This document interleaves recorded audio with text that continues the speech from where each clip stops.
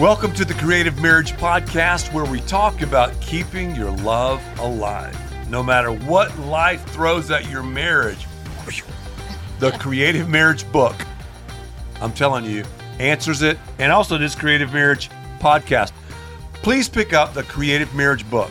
Lisa and I have written this with you in mind. It's newly updated. It's expanded. It's available now at xomarriage.com/store or Amazon, that little company that sometimes helps us with gifts and drops things at your driveway. Yeah. With gifts Ed, and things we need. Yep. Today we are going to follow up with a conversation we had about communication. Yes. In marriage and how to creatively communicate so that you can build your marriage, deal with things that maybe are not going well, maybe affirm some things that are going well. We talked about communication being an exchange of information, affirmation and confrontation. Well, let me stop for a second and backtrack a little bit. One of the important things that we can do in marriage is to talk with one another. Okay. Wow, that's deep. Well, it's communication. It's putting down the technology and looking into one another's eyes and talk. And it's especially challenging when you have kids. Yep. One of my favorite things as a kid to eat, I don't eat them anymore. I try to really watch my diet. You have to really look to find them because they don't have it.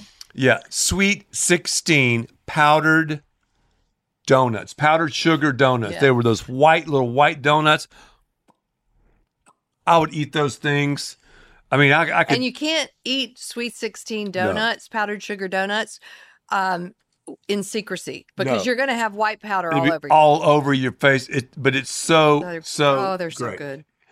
So I thought about that. Sweet 16, what a unique name. So what Lisa and I have tried to do when we come together every evening or whenever we have sort of stopped our other duties at the church and writing or whatever it is, and we come together, we try to spend that Sweet 16, that time talking. Now, sometimes it turns into Sweet 12 or maybe Sweet 8, but oftentimes it's Sweet 16. Yeah, 16 minutes. 16. And that will really set the tenor and the tone for your marriage in a great way.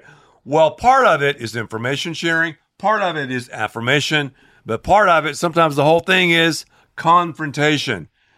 Confrontation. When we argue, when we fight, marriage is like you're stepping into the ring. It's like you're an MMA fighter. MMA is cool. It's great. But you have to have rules of engagement. And many times in marriage, we just throw the rule book out into the audience and we're just fighting and anything goes. I mean, low blows and biting and headbutts and things you're not supposed to do. I don't know about biting. Well, no.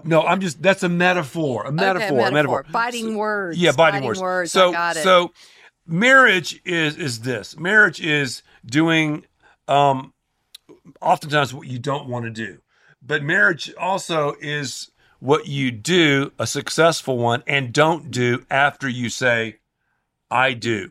So I want to give you just some principles, Lisa, and we're going to talk through these things, some rules of engagement that we've tried to follow. Not perfectly. I have failed at this. I don't know about you, but yes, you have to. Yeah, I have too. Yes, I have. I failed too. You know what, though, Ed? For those who are starting off in marriage, yes, or maybe you're thinking about getting married, and obviously if you've been married for a while, it's never wise to enter into this relationship without the ground rules, the rules for the fight, the rules for the and game make of these marriage. up and take our book, The Creative Marriage, and just take those. I mean, they're yours. I mean, God gave you eyes, plagiarize. Take them. Use them in your life Yeah, because you need to have these ground rules in place so that Yes. you can set. You don't create the rules as you go along.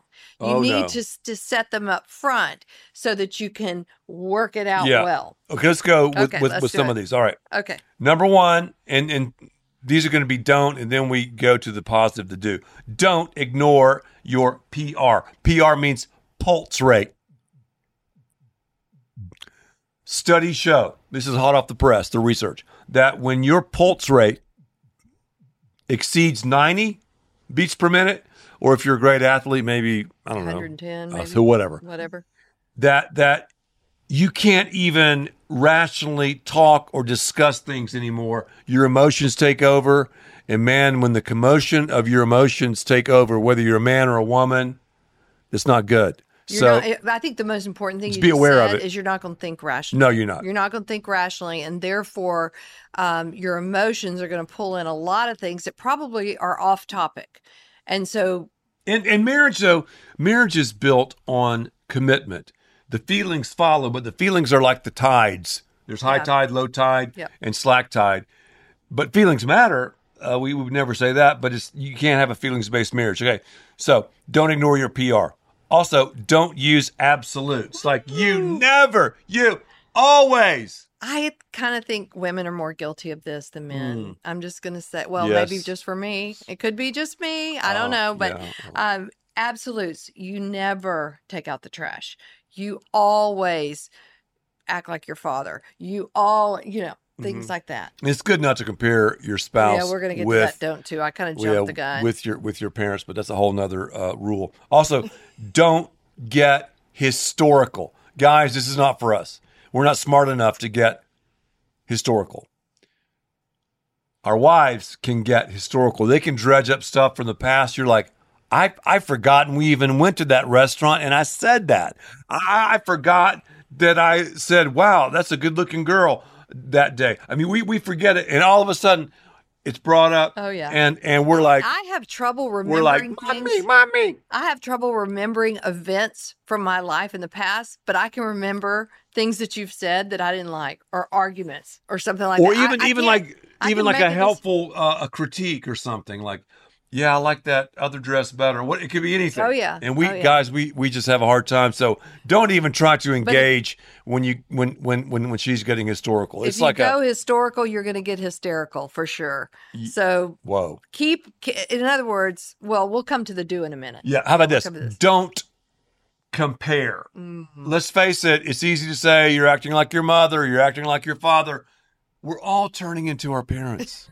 Now, hopefully better models. Yes. Yeah, but we're turning into our parents, and it's okay. And we it's have good. to, in our own refinement, as we have our daily quiet time and we're allowing God to work, the Holy Spirit to build our lives individually and collectively, hopefully, the better attributes, the better qualities of our parents will come through, and the Holy Spirit will let us be aware of those things that aren't great and that we need to change. But I don't want to be the one to call that out in you, nor do you want to be the one to call that out in me. Also, comparing your spouse with someone else's spouse or someone else, that is harmful because it is just taken, I don't know, the value of the position that I hold as your wife and you hold as my husband, and it's kind of diminished that. Thankfully, you and I don't have that. We haven't struggled with that. You don't compare me to other spouses, and I don't compare you to that as well. Okay, let's go to the next one. That's good. Don't compare. And really, when we compare, we're making a mockery of God's creative genius. And we talk about that in the creative marriage as well. That's right. Because so many things we see these days, they're so unrealistic, and everything in our culture, just let me go on a diatribe for a second.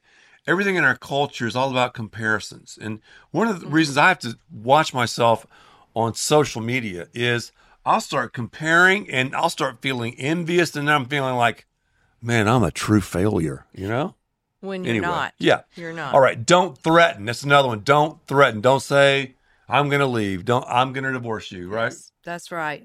You and I have made a commitment not to use the D word. Yep.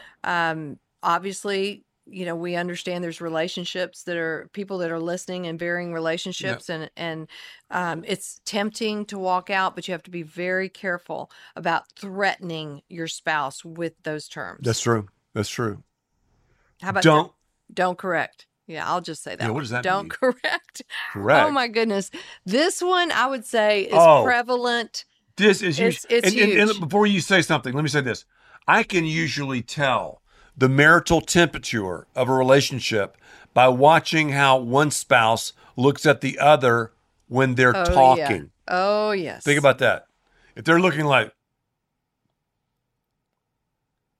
these I made expressions. If they're giving expression. But you can watch it on YouTube. But if they're giving that eye roll, if they're giving that like a look of disdain, or always going, no, it wasn't 42-3, it was 44-3.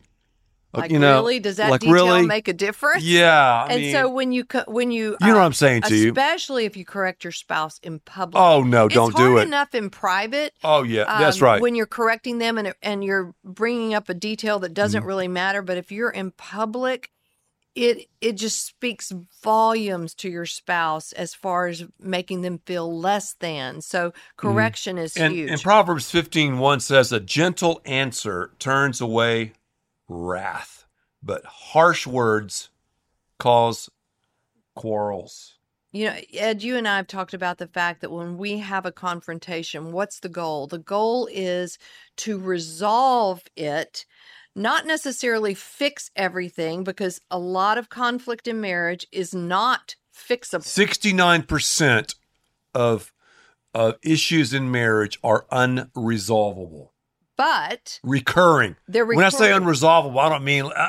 But and then the other would be solvable. So you have to learn how to negotiate and understand. Well, he's this way, and he has this, ability or these leanings. She's that way. She has those abilities and leanings, and you can come to how do you work through those? How do you work through them? But like, for example, you're more introverted. I'm more extroverted. I'm not going to change Lisa. Right. Into someone loud and doing imitations and whatever like I do. Yeah. And I'm not going to turn into someone who's a little bit quieter, who doesn't ask 1,700 questions to people that he barely knows. But we learn from each other. And I like what the Willises said, where one spouse, Dave and Ashley, their podcast is they're fabulous. Amazing. Where one is strong and the other's weak, kind of lean in toward that. I love that. Toward the strength. Lean toward the strength. Let's talk about, because that's positive. Let's talk about something positive. Those are some negative things to remember. Don't ignore your PR. Don't use absolutes. Don't get historical. Don't compare. Don't threaten. Don't correct. Now do understand your style, which I just said. Some maybe grew up where you saw your parents ice one another out. Or others were like the gunslinger. No. I mean, you have to understand your style. It should be a godly style. I don't think people take into consideration enough what their background, what they're bringing into the relationship from their background, from communication standpoint. That's right. So that's important. Know your humor limit. Guys, I like to joke around. Maybe you like to joke around. Maybe your wife does. Male and female humor is different. Understand it. Know your limit. If you feel like you're going over the limit, guys, just go, haven't you heard of a joke? You kind of throw your hands up in the air. That works a couple times, it does. And then it's over. Also, too, do give respect to your spouse. Give respect. One time, we love dogs. One time I was calling a dog breeder. And this dog breeder was like, oh, here are my puppies now when I'm talking to you. Oh, look at Lulu. She's so cute. Excuse me, my husband wants me. What do you want? I'm on the phone. And I'm like, whoa. She talked to the dogs way better than she talked to her husband. So think about your tone. Tone matters. How about this? Compliment publicly and privately. I've talked about that. Let me say it again. No one can compliment me, or no one can compliment you, Lisa, like we compliment each other. Go back to those 3 categories of information, affirmation, and confrontation. Affirmation has to be the one that takes the cake. It has to be the one that you pour more energy into, because that affirmation is like putting wind in the sails of your spouse. James 1:19 says, everyone should be quick to listen and slow to speak. So here's the rhythm, the cadence of communication. Quick, slow, slow. Quick, slow. If you're liking this podcast, I'm digging it totally. Subscribe and leave us a 5-star review. Color in all those stars. All those stars. Your reviews will help get the word out. Pick up The Creative Marriage. We'll see you next time on the Creative Marriage XO Podcast Platform.com.